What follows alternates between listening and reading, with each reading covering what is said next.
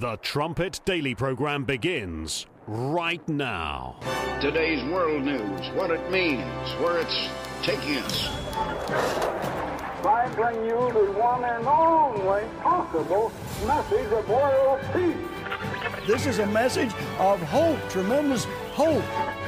And he said unto me, you must prophesy again.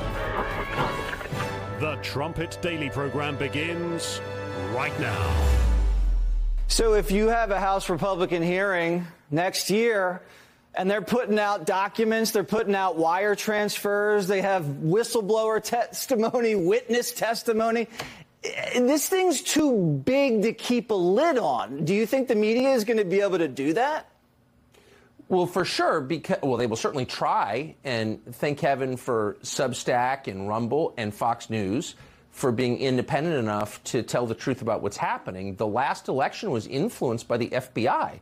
If this were happening in another country, in a third world country, the State Department would declare the election illegitimate because it would have been. You can't have law enforcement agencies weighing in presidential elections, trying to squelch information harmful to one candidate, accentuate information harmful to the other candidate. I mean, that's absolutely an election interference. I mean, am I naive? I spent 35 years in Washington. I never imagined something like that could happen, but it did. It did, and it's happening right here in the United States. It's in any other country, as he says there. In any other country, our own State Department, America's State Department, would view it as illegitimate. You're listening to Stephen Flurry, and this is the Trumpet Daily. We certainly appreciate you joining our growing audience. You can get to the live stream of this program every day at our website, thetrumpet.com. Just go to thetrumpet.com/live, and you go to the live stream page. You can watch it every day at 11 a.m. here in the central time zone of the United States. You can also get to all of these shows posted after the fact at our website, thetrumpet.com. The 800 number to request any literature that we promote on this show. Remember, all the literature is offered without cost or obligation. That's 1-866-930-3024. So if you listened to yesterday's show, right at the end, we reminded you of this document that 51 intelligence officers, high-ranking intel people that work throughout DOJ, CIA. I mean, these were people in the know, deep into the deep state. And they signed a document basically swearing that, look, this Hunter Biden laptop, the Biden crime family, everything that you're hearing from Donald Trump, it's a lie. In fact, it's Russian propaganda. It has all the classic earmarks of a Russian information operation. That's what they said. And they signed their names to this document. Oh, yeah. They say the Russians are involved in the Hunter Biden email issue. The Russians are involved. This document they signed, it says Russia was trying to influence how Americans vote in this election. Moscow will pull out the stops to do anything possible to help Trump win and or weaken Biden should he win. It says here a laptop operation fits the bill, as the publication of the emails are clearly designed to discredit Biden. And in fact, as we now know, I mean, this document that all these intel guys signed, John Brennan, Clapper, and them, this intel document, that was designed to discredit Trump and to prevent Trump from being reelected. It was all meant to hurt Donald Trump and to help Joe Biden. And you know what's astounding to me? When all of these intel officers signed this document in October of 2020, do you know who knew that they were lying? That would be William P. Barr. That would be the chief law enforcement officer of the United States at that time. William Barr, heading up the DOJ, he knew they were all lying. And do you know why? Do you know how he knew? Because he had the laptop. He had had it for 10 months. So he knew the contents on there were legit. He knew it was Hunter's. He knew it exposed the big guy. He knew the big guy was getting his 10% cut. And what did he do? Answer, nothing. He did nothing about it. He can come out later and say, well, I didn't want to say anything at that time. I didn't want to meddle in the election. In fact, these 51 intel officers, all of these Obama clones, they meddled in the election. And William Barr, it's almost worse what William Barr did or didn't do, because he didn't do anything to correct the misinformation, the disinformation campaign. The FBI was engaged in a disinformation campaign. We now know this because of the Twitter files. That's the big revelation from the Twitter file story. And the Jim Baker firing. I'll get to that a little bit later. The FBI was engaged in a massive disinformation campaign. Mark Zuckerberg admitted it to Joe Rogan. He said, yeah, we got a call from the FBI. They said, be on the lookout for, a smear on Biden, a Hunter Biden. It'll revolve around him. It's coming in October. The FBI was coordinating all of this. And here again, who's the chief law enforcement official at that time? That's William Barr. Fresh off of covering up this Biden crime family scandal that happened in October of 2020. What was it that Bill Barr then said after the election, after the steal? He said there was no fraud. This was a legitimate election. There certainly wasn't enough fraudulent activity to tip the scales in Trump's favor. That's what he said. So before the election, it's cover up the Biden scandal. After the election was perfect.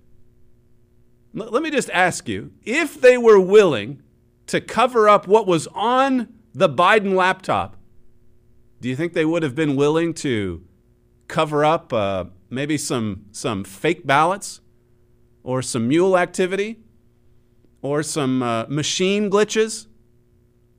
Barr proves it. He didn't even look into it. He was part or heading up an agency, really, that was responsible for organizing so much of this fraud. I mean, this is serious. And, as I was telling Sam earlier today, what's amazing to me is I watch Tucker and Jesse and some of these others now just talking openly about election fraud. And it all goes back to what's being revealed because of Elon Musk buying Twitter. This sort of gives them an avenue to actually discuss something that they have been unwilling and in some ways just not even able to talk about it. You can't even bring up the subject of election fraud. That gets you blotted out.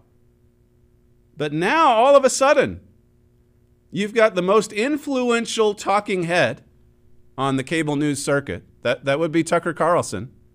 He's talking openly about illegitimate elections. This is huge. This is from the Wall Street Journal, also on a Fox program. Listen to what this commentator had to say about so many of these revelations. I think it's an exchange, actually, clip 2. Andy McCarthy, our Fox News contributor, wrote this in National Review. The headline is, "The Twitter files missed the real scandal, FBI interference in the 2020 election," also saying that reading between the lines of all available evidence, you can find an organized effort by the Bureau to put its thumb on the scale for Joe Biden's campaign. And he walks through that. Is that how you see it? Yeah, I think that is the real reform that has to happen. This should be the focus of investigators on the Hill, because we can't have the FBI. It's now 2 elections in a row where they have intervened in a very negative way. One, promoting a hoax, and then the second time suppressing real information. 2 elections in a row. They promoted a hoax.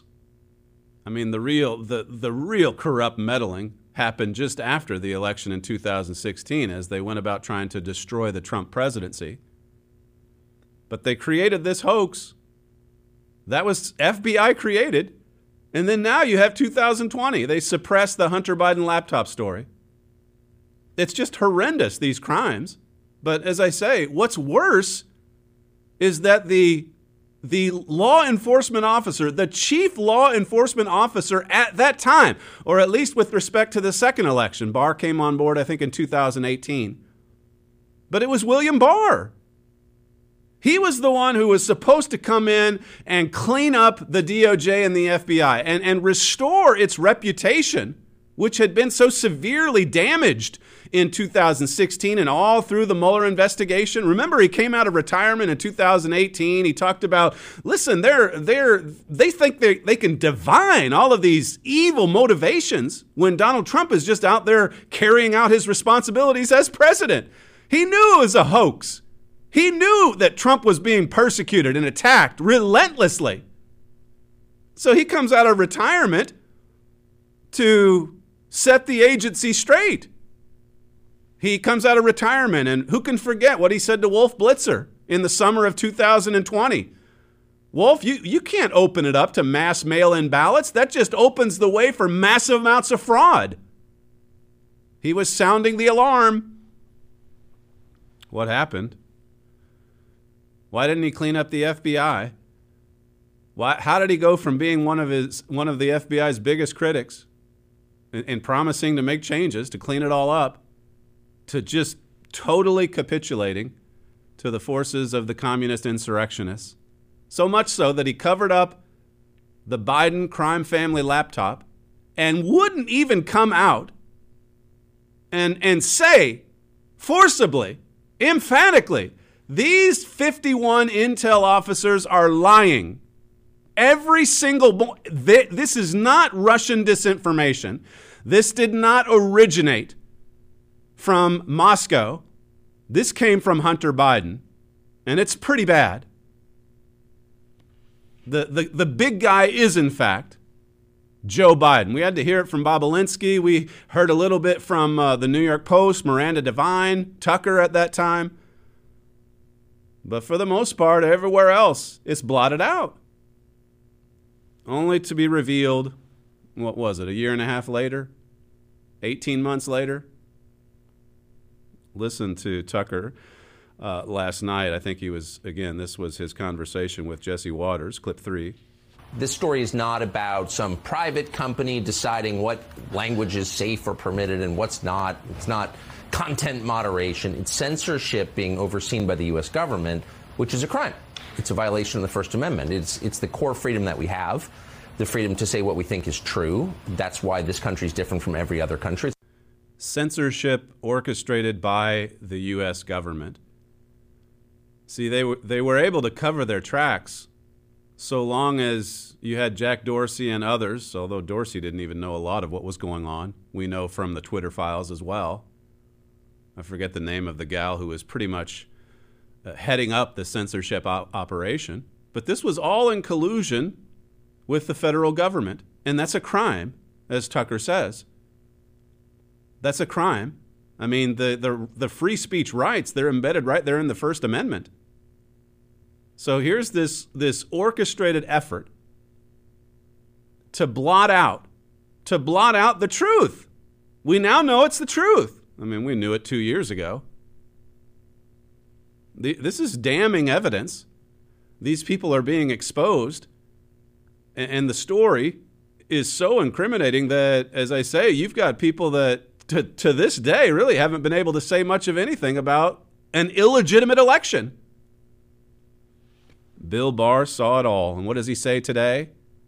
This was from an interview not that long ago, clip 9.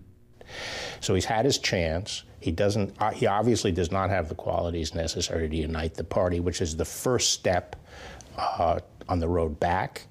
And he should stand aside. You denied him that chance to unite the party.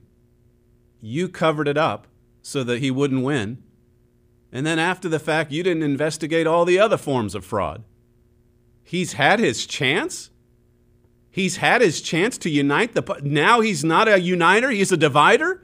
Look at what these people have done.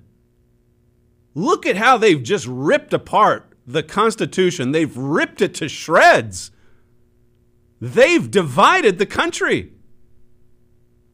And as I say, in the case of this particular man, it's the most despicable crime, as far as I'm concerned, because he came in to help a president under siege, and then he turned around and stabbed him in the back. He betrayed him. If Bill Barr is one of the more conservative Republicans out there, coming into the DOJ, promising to make changes, promising to rid it of its corruption, promising to restore its reputation to what it once was, if he that quickly surrenders to the forces of evil, what does it say about where we are today in the United States? Well, I'll tell you where we are. We're at the point of bitter, bitter affliction, and there's no helper. 2 Kings chapter 14. This is the latest trumpet I've been showing you this week. But again, America under attack. America is under attack. How do you clean this up? How do you correct these wrongs? How do you get rid of this kind of corruption? He's had his chance. He had his chance to unite the country, but he didn't do it. And now he's to blame for all of these losses, these tight races that weren't funded by Republicans, certainly not like they were on the other side. And then they blame Donald Trump. You know, the one positive here, as I've said this week, the lid has blown off. I mean, just think about Elon Musk for a moment. It's later on in my notes. Sam did some number crunching earlier today, but just to give you an idea of how remarkable some of these events are in recent weeks. I mean, Twitter's worth $44 billion. That's what Elon Musk bought it for, right? $44 billion. There are only 24 people on Earth who have that much money. Only 24 people have $44 billion. There are only 8 people on Earth who have twice that much, $88 billion. Only 8 people. And Elon Musk is one of them. He comes along, he basically gives about half of his fortune, or a fourth or a third at least, to buy Twitter, to buy, as Jack Posobiec calls it, a crime scene. And look at what's happening in just a matter of weeks. And these are unusual events. Why would he even want to buy it? Why would he even want to unload $44 billion on Twitter? Just a social media platform. He comes in and he says, yeah, I just want to make it the town square. I want to be open and honest. I want to be transparent. People are having their free speech rights violated. What a turn in events. And then look at what it's exposed. This, again, is from Tucker yesterday, clip 4. And so if you find yourself in a place where the government is censoring political speech, if the ruling party is preventing criticism of itself, which is exactly what's happening, then, you're in a crisis. And we are. We are in a crisis. This is bitter affliction. Bitter affliction. No helper. Listen to clip 5. And so this Jim Baker was, of course, general counsel over at FBI at the very center of the Russiagate hoax and disaster and attack on human rights. It's the guy who tried to put Mike Flynn in jail for knowing too much. That's not an overstatement. He somehow winds up general counsel at Twitter, and now we find he wasn't vetting the files. He was censoring the files, of course, to take out incriminating information about himself and the FBI. See, you see what happens when they're not punished for evil doing. You see what happens when they're not held to account. The FBI is exposed. Baker hangs around for as long as he can before he finally then has to move on. Because, look, he's part of the resistance. He's fighting against Trump. And anything goes if it takes out the bad orange man. Then instead of resigning in disgrace, he moves over to Twitter. And then he becomes sort of the conduit between Twitter, this massive social media company, and the federal government. And then it gets better. Just keep following. Twitter is sold to Elon Musk. He comes in and cleans house.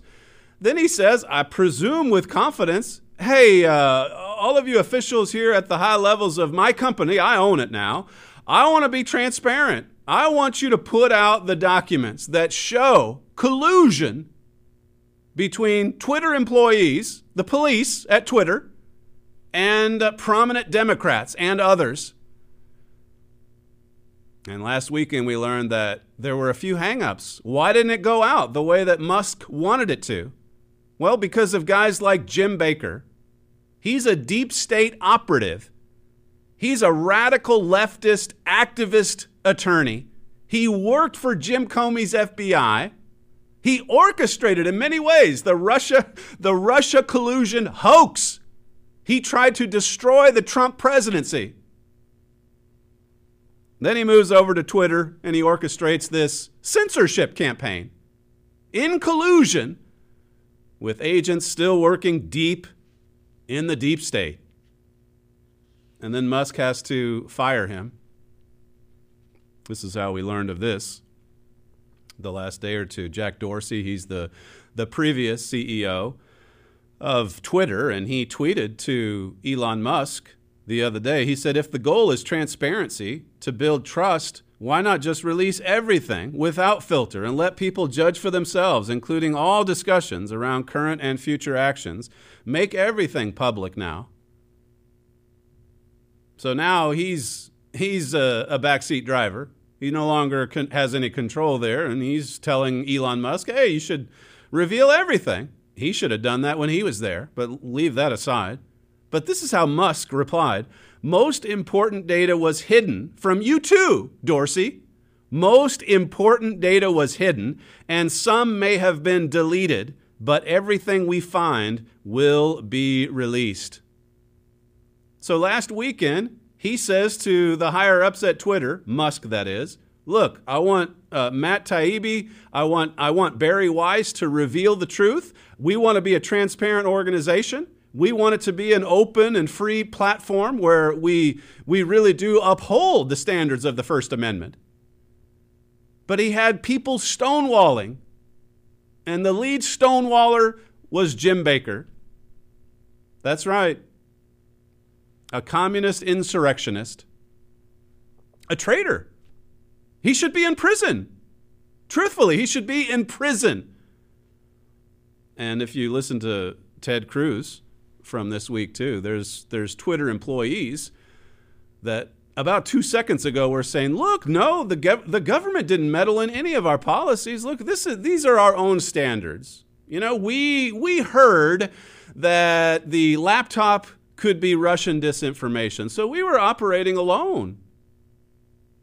Ted Cruz says the ones who swore to that statement or that statement, a statement like that, they better lawyer up. This is clip 7. And one of the things that's interesting, the fellow you just showed a minute ago, who was the head of safety, supposedly at Twitter, signed an affidavit that was submitted to the Federal Election Commission in which he flat out lied, in which he flat out said, nope, we weren't communicating with the Democrats, we weren't communicating with Biden, we did this on our own because we thought it was hacked. Well, he was convinced that the actual evidence would never become public. He didn't count on Elon Musk buying Twitter and making it public. And I got to tell you, that fellow and everyone who lied under oath, they better be retaining lawyers because they're facing real civil and real criminal jeopardy right now. Wow. And even Jim Baker, just to return back to him for a moment, how damning must the evidence be if he hangs around, knowing what Musk intended to do, he hangs around to start deleting files? He risks his career to delete files that are going to expose collusion, real collusion, not the fake kind from 4 or 5 years ago, but actual collusion, a censorship campaign spearheaded by the deep state. This is from American Greatness. I didn't have time to get to this one yesterday. It says, for 2 years, the constant shouting of childish epithets at anyone who would dare question Joe Biden's legitimacy has suppressed a necessary reckoning with an election that was, in every sense, a complete aberration. It says the story we have been told again and again that the 2020 election was not only fair, but some miracle of democracy is propaganda pure and simple. This was not a perfect election. You mean to tell me the people, the very same people who covered up the Biden crime family laptop, then a few weeks later said the election was perfect? They're exposed. They're frauds. They're traitors. It says, despite the media's heavy-handed narrative, we do not and never will really know what happened in the early morning hours of November 4, 2020, and those chaotic days that preceded Biden's media coronation. It is disingenuous to dismiss the role of fraud in such an unprecedented scenario.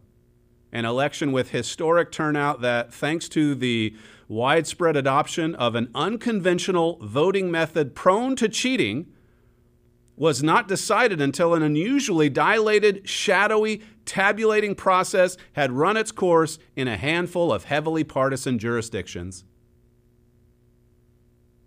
It says if an election so strange had gone the other way, we can be sure the left would not be mocking voter fraud theories, but treating them like orthodoxy.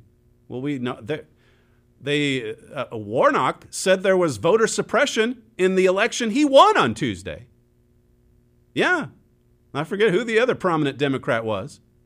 Yeah, even when they win, they cry voter suppression. They cry foul. They say there was cheating. But don't you dare say that you cheated if you're a Republican. Don't you dare even look at evidence. It was perfect. That's all that you need to know. It says here, one thing about which we need not deploy conjecture is the role of information warfare. The release of the so-called Twitter files confirms what has been clear for 2 years. The nation's leading institutions tipped the scales in Biden's favor before a single ballot had been cast. They accomplished this by essentially rigging public opinion. On one hand, malicious partisans in the media, big tech, and the U.S. intelligence community systematically suppressed a major scandal about Biden's foreign influence peddling with the brazen lie that the evidence was Russian disinformation. A brazen lie. It says if the Hunter Biden scandal had not been censored, if the avalanche of the media's lies had been toned down just a little, might Trump have won? We'll never know, but the election was certainly close enough to warrant speculation. What is certain is that the left put their collective thumb on the scale in a way that they would never accept if it were being done to them. You can be sure there would be lots of kicking and screaming if these kinds of tactics were employed against them. Anyone who expects them to care now that they have been caught is a fool. Still, the right must not simply forget and move on. Why? Because the left's big lie about the 2020 election legitimizes a lawless counterfeit system. This is why you have to go back. Trump is right. You have to go back and fix the fraud from 2 years ago or from 4 weeks ago. Or else you're just legitimizing fraudulent activity. You're legitimizing cheating. It says here, the myth that Biden triumphed against fascists who nearly overthrew our system of government, a classical communist theme, as it happens, has enabled Biden to rule like a tyrant in the name of our democracy. Look at what's happening. They cheat, they steal, they rig, then they get to power and they say, these Trump supporters, they're traitors, and we've got to throw them in jail, particularly if they talk about election fraud. This is communism. This is not a constitutional republic. They've trashed the Constitution in their pursuit of power. It says further on, the right must never concede the big lie that this nation's oppressors rule legitimately, nor should we draw conclusions about how to move forward from this false premise. See, as Mr. Armstrong used to teach us, the late Herbert Armstrong. He said if it starts with a false basic premise, then everything about it in the end is going to be flawed. It's built on a wrong foundation. So all roads have to go back to the election steal and what led up to it, or else you're never going to get to the bottom of it. You're never going to fix it. That's why, as I say, even if it's more from the FBI angle, it still is a pretty significant development to just even see some of the prominent conservative talking heads out there actually talking about election fraud, actually pointing to 2020 and saying that was illegitimate. Listen again to Tucker from last night, clip 6. So this story is about the FBI. It's not about Twitter. And it's also about Facebook, because we know that the FBI went to Facebook because Mark Zuckerberg told us that in a Joe Rogan interview and said, whoa, be careful of this Hunter Biden laptop. It's Russian. Well, of course, they knew it wasn't because they'd had possession of it since 2019. This is not a complicated story. It's a very simple story. The FBI weighed in the last presidential election on behalf of Joe Biden, period. And we need to respond to that. We need to respond. I mean, how are we going to respond? He says it's not complicated. It's actually a very simple story. It's very easy to understand this. The FBI rigged the election. They're getting quite good at it.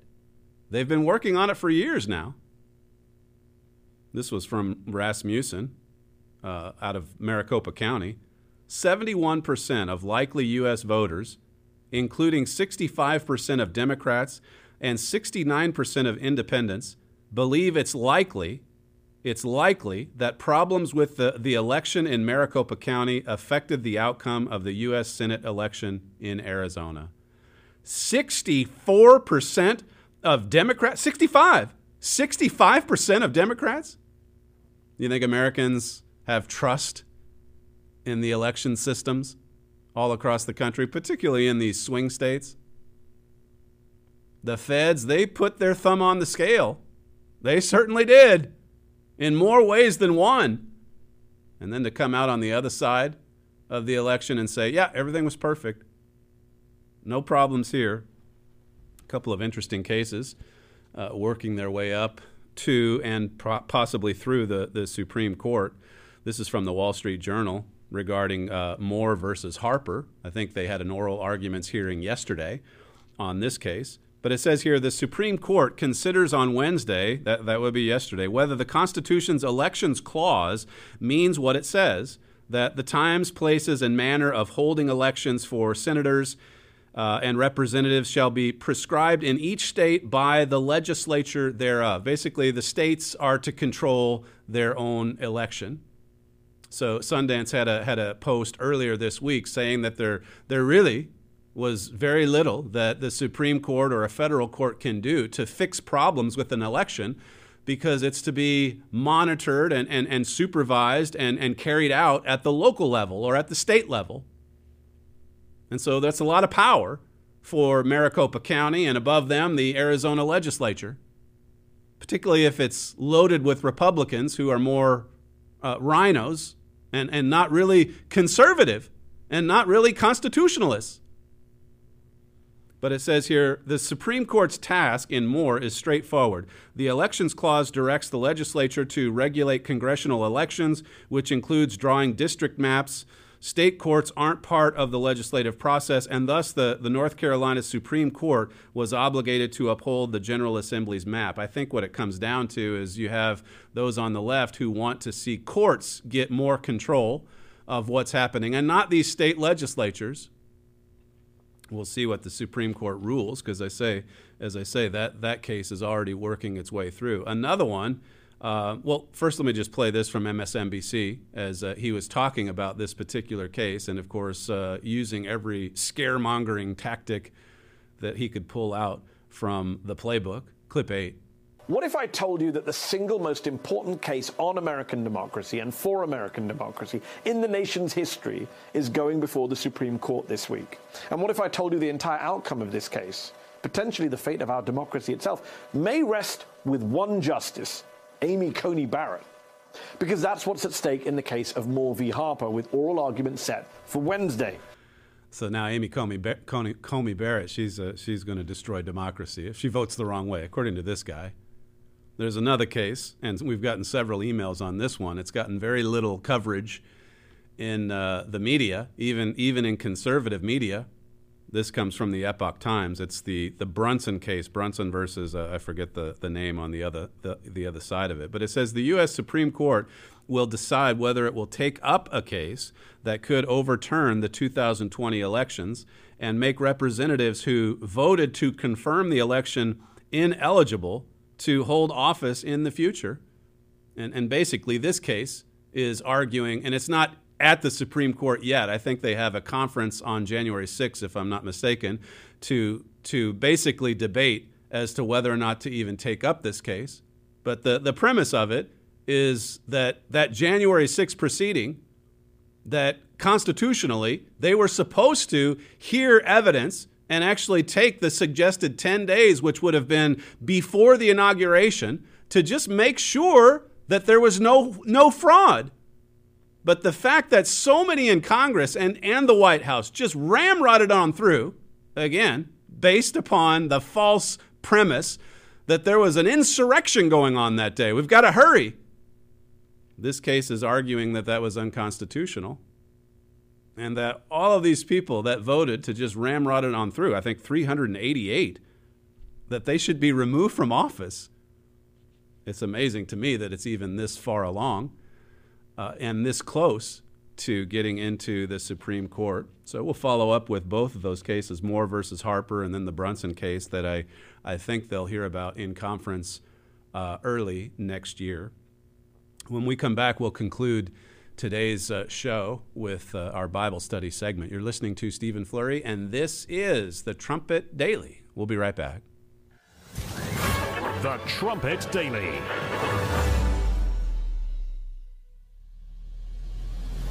What has happened to the United States of America? The wealthiest, most powerful nation in human history is suddenly divided, weakened, radical. The evil in America has grown powerful. The good has grown weak. The honorable parts of American history are succumbing to a direct, targeted, sustained assault. Someone, something is dismantling America's history, purpose, and character. Fundamentally transforming the United States of America. Political dysfunction, social strife, economic peril, catastrophic moral failure, fires, attacks, riots, lies. The nation is being attacked from within by its own leaders. Powerful elites in government, journalism, academia, and beyond are intentionally, rapidly destroying what America is in order to make it into something else. There is a reason why your nation is crumbling before your eyes. There is a spirit and a specific perpetrator that is attempting to blot out America. Only America Under Attack reveals that perpetrator and the motive and spirit behind him. This newly expanded book shows you the reason why America has changed so dramatically, so suddenly. If you're confused and concerned about what is happening to America, request your free copy of America Under Attack by Gerald Flurry at thetrumpet.com.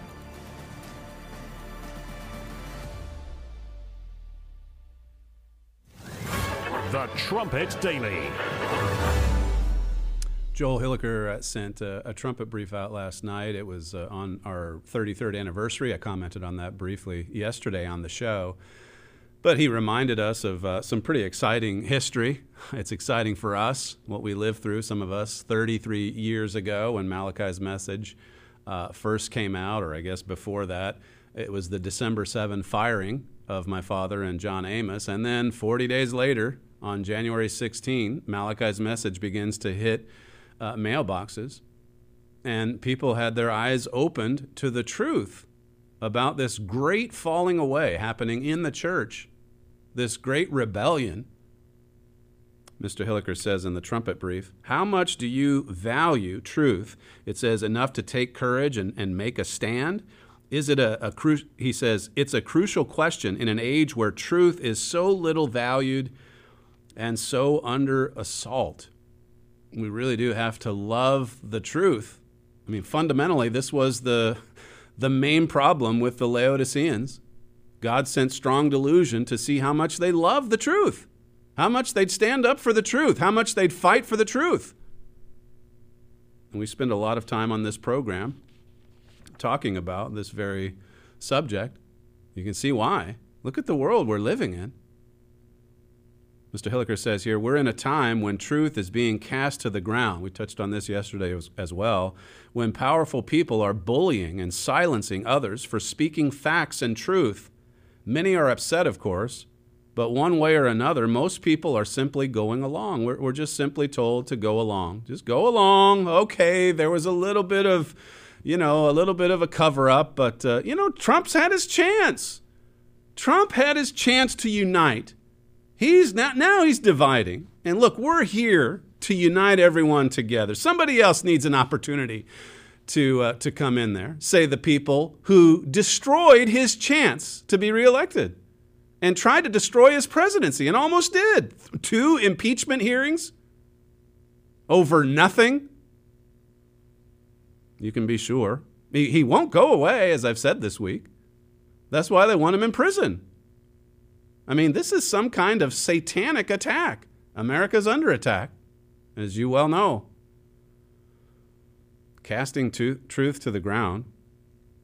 It says here, we're swimming in lies, all of them practically universally pushed by the major media, by Democrats, and even by so many Republicans. And these people work together to silence and punish alternative views, regardless of the truth. It's the uniparty. They're all in it. They're all compromised. They're all on the take from the communist Chinese and others, or at least many of them are. But none of them will fight for the truth. It's refreshing, as I said in the first segment, at least to see some now talking about an illegitimate election, even if it's for reasons other than what we've covered on this program for the past 2 years. Notice 2 Thessalonians 2.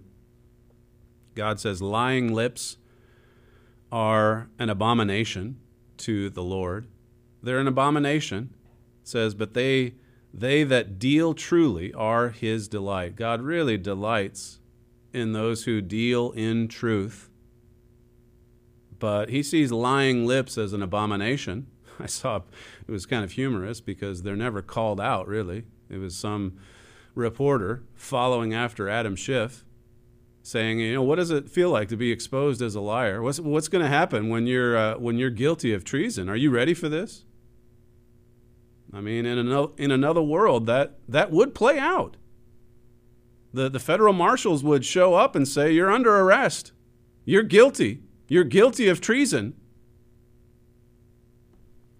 2 Thessalonians 2 and verse 1, it says, now we beseech you, brethren, by the coming of our Lord Jesus Christ, and by our gathering together unto him, that you be not soon shaken in mind, or be troubled, neither by spirit, nor by word, nor by letter, as from us, as that the day of Christ is at hand. There were letters circulating in Paul's day that the authors were fraudulently producing. They were producing them under Paul's name. They were fake.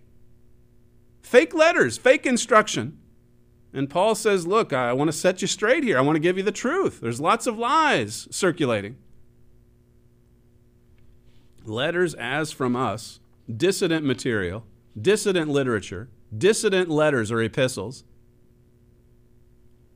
Verse 3, it says, let no man deceive you by any means, for that day shall not come except there come a falling away first, and that man of sin be revealed, the son of perdition. The falling away, the great rebellion, has to happen first, and it happens inside the church.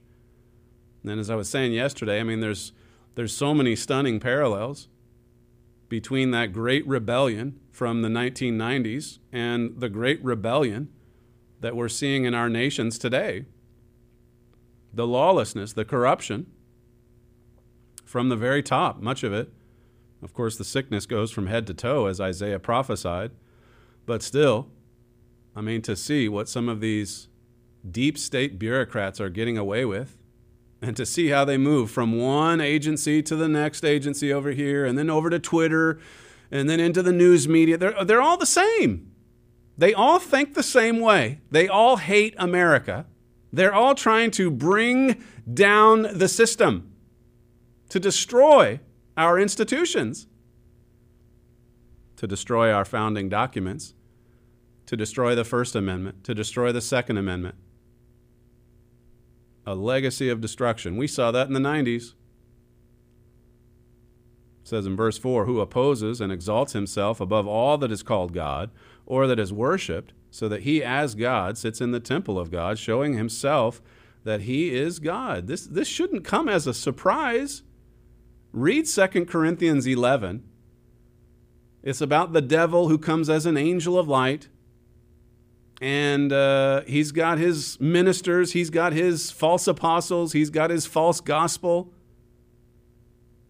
He sets up counterfeit systems, counterfeits to God's true church, counterfeits to the truth. Satan's been doing this since the beginning of time. So Paul said in 2 Corinthians 11, don't marvel at this, that these ministers would come, these false ministers would come as angels of light, because that's the way the devil comes. He sounds so righteous.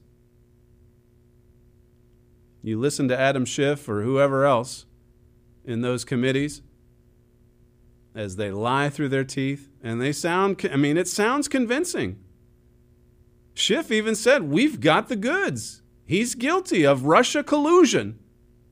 He's colluded with Vladimir Putin. We have the evidence. And then we come to later find out there's no evidence. How about that? How does that happen? How could anyone stoop that low? It happens all the time, doesn't it? We're just swimming in lies and deceit. Down in verse 9, it says, even him whose coming is after the working of Satan with all power and signs and lying wonders. You see, there's a powerful, powerful force behind this avalanche of deception and lies. That's the devil.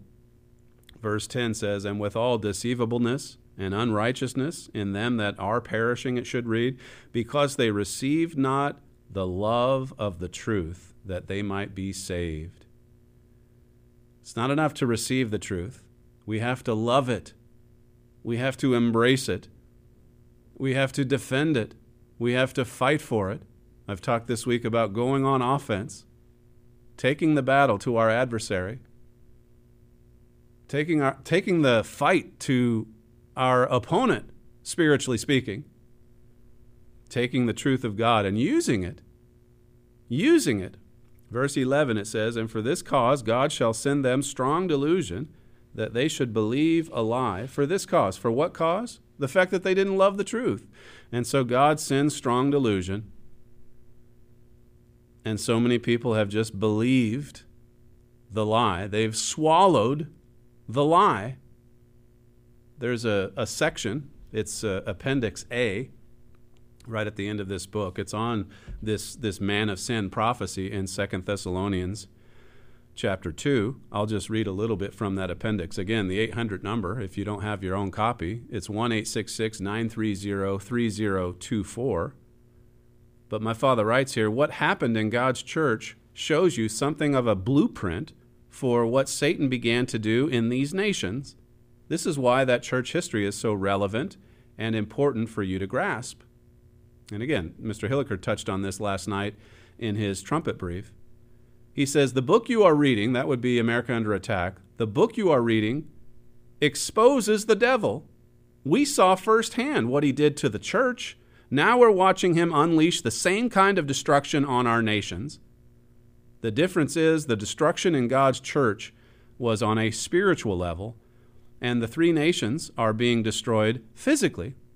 Three nations, that would be Manasseh, Ephraim, and Judah. And as I was saying even at Forum this morning to the students, I mean, the anti-Semitism in the world today, the anti-Americanism, the anti-colonialism, anti-Britain basically, That the spirit behind that is so strong. And it's just so easy to capitulate and to go along with the mob as they go about their methods of destruction. It says here, the book you're reading exposes the devil. Well, I read that. We saw the destruction. Now it's happening in our nations. It says the difference, this will lead to these nations being conquered by a Satan-possessed leader. And then finally, these scriptures reveal one of the defining spiritual truths of our world today. They explain why America is rapidly being transformed into a different nation. What invaluable insight biblical prophecy and prophetic duality give to us. These scriptures, like here in 2 Thessalonians 2, Isaiah 59, just gives us valuable insight into the way the devil operates, into what's happening to our nations, what's happening to the whole world. Notice 2 Timothy 3, verse 5, the first 4 verses basically describes our world today perfectly. And then verse 5, it says, having a form of godliness, but denying the power thereof, it says, from such turn away. You look at the many institutions, religious or otherwise, in this world today, and there's a form of godliness. I mean, it seems so righteous. Look, we're just trying to help the nation. We're just trying to help voters. We're just trying to ensure that the process is honest and fair and transparent. And they talk about transparency. They talk often about truth. It has a form of godliness. And what does God say? It denies his power, and so turn away from it. We're not submitted to our God. We're not submitted to his authority. You can see it in our actions. You can see it in the fruits. God says to judge by fruits. You see destruction. You see misery. You see death. You see depression and discouragement. I got into this in my other class this morning. All of this mental illness all over the world, particularly in the Western nations. I mean, Freud's reasoning, Sigmund Freud, his reasonings, his conclusions from back in the late 1800s, early 1900s, that they were supposed to fix all of the mental disorders. As it is, there's been an explosion of mental disorder and disease. Look at the streets of San Francisco or Philadelphia. It's just a perfect little example of what man has done for 6,000 years. Freud comes along, I mean, he's worshipped. He's worshipped. He created the psychology field. Yeah, just sexual freedom. That's the panacea to all of these mental disorders, these mental disquiets. And it ends up making matters worse. It's like we solve problems today, be it COVID or otherwise. All of man's solutions. Have you noticed this? It just makes matters worse. And yet the pride and the vanity that we have, so certain that we're right, God's going to have to humble us to get us where we'll even sit down and listen to him and stop denying his power and carrying on with our form of godliness when it's anything but godly. Verse 7, it says, ever learning and never able to come to the knowledge of the truth. All of this knowledge, all of this supposed progress, all of these technological advancements, and yet we're getting farther and farther away from the truth. This is the great paradox that Herbert Armstrong spoke of all through his ministry.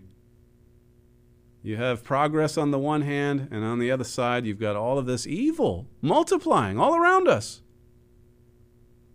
Missing Dimension in Sex addresses that. Mystery of the Ages as well. Again, the 800 number, just quickly here, 1-866-930-3024. That's all that we have time for today, unfortunately. You're listening to Stephen Flurry. This is the Trumpet Daily. We thank you for joining us on today's show, and we'll see you tomorrow.